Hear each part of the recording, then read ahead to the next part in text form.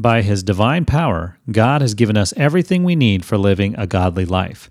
We have received all of this by coming to know Him, the one who called us to Himself by means of His marvelous glory and excellence. 2 Peter 1:3.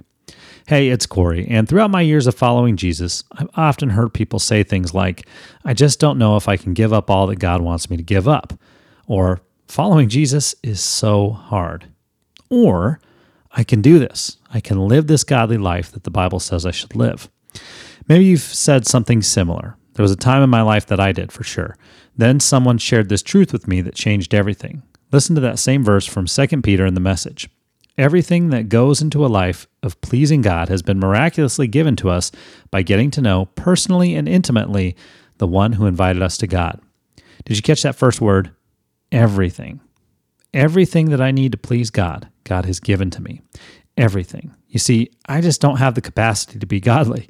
No matter how hard I try, I just can't. And when I start trying to be godly, I am instantly far from it. But God knows that, so He has miraculously given me the opportunity to get to know Him personally and intimately, so that through His Spirit living in me, He's making me godly. Now that is very good news. I hope you will remember as you go throughout your day today that God has given you everything you need to please Him, that He has given you opportunities to get to know Jesus personally and intimately. And that is good. No, that is great news. Have a blessed day.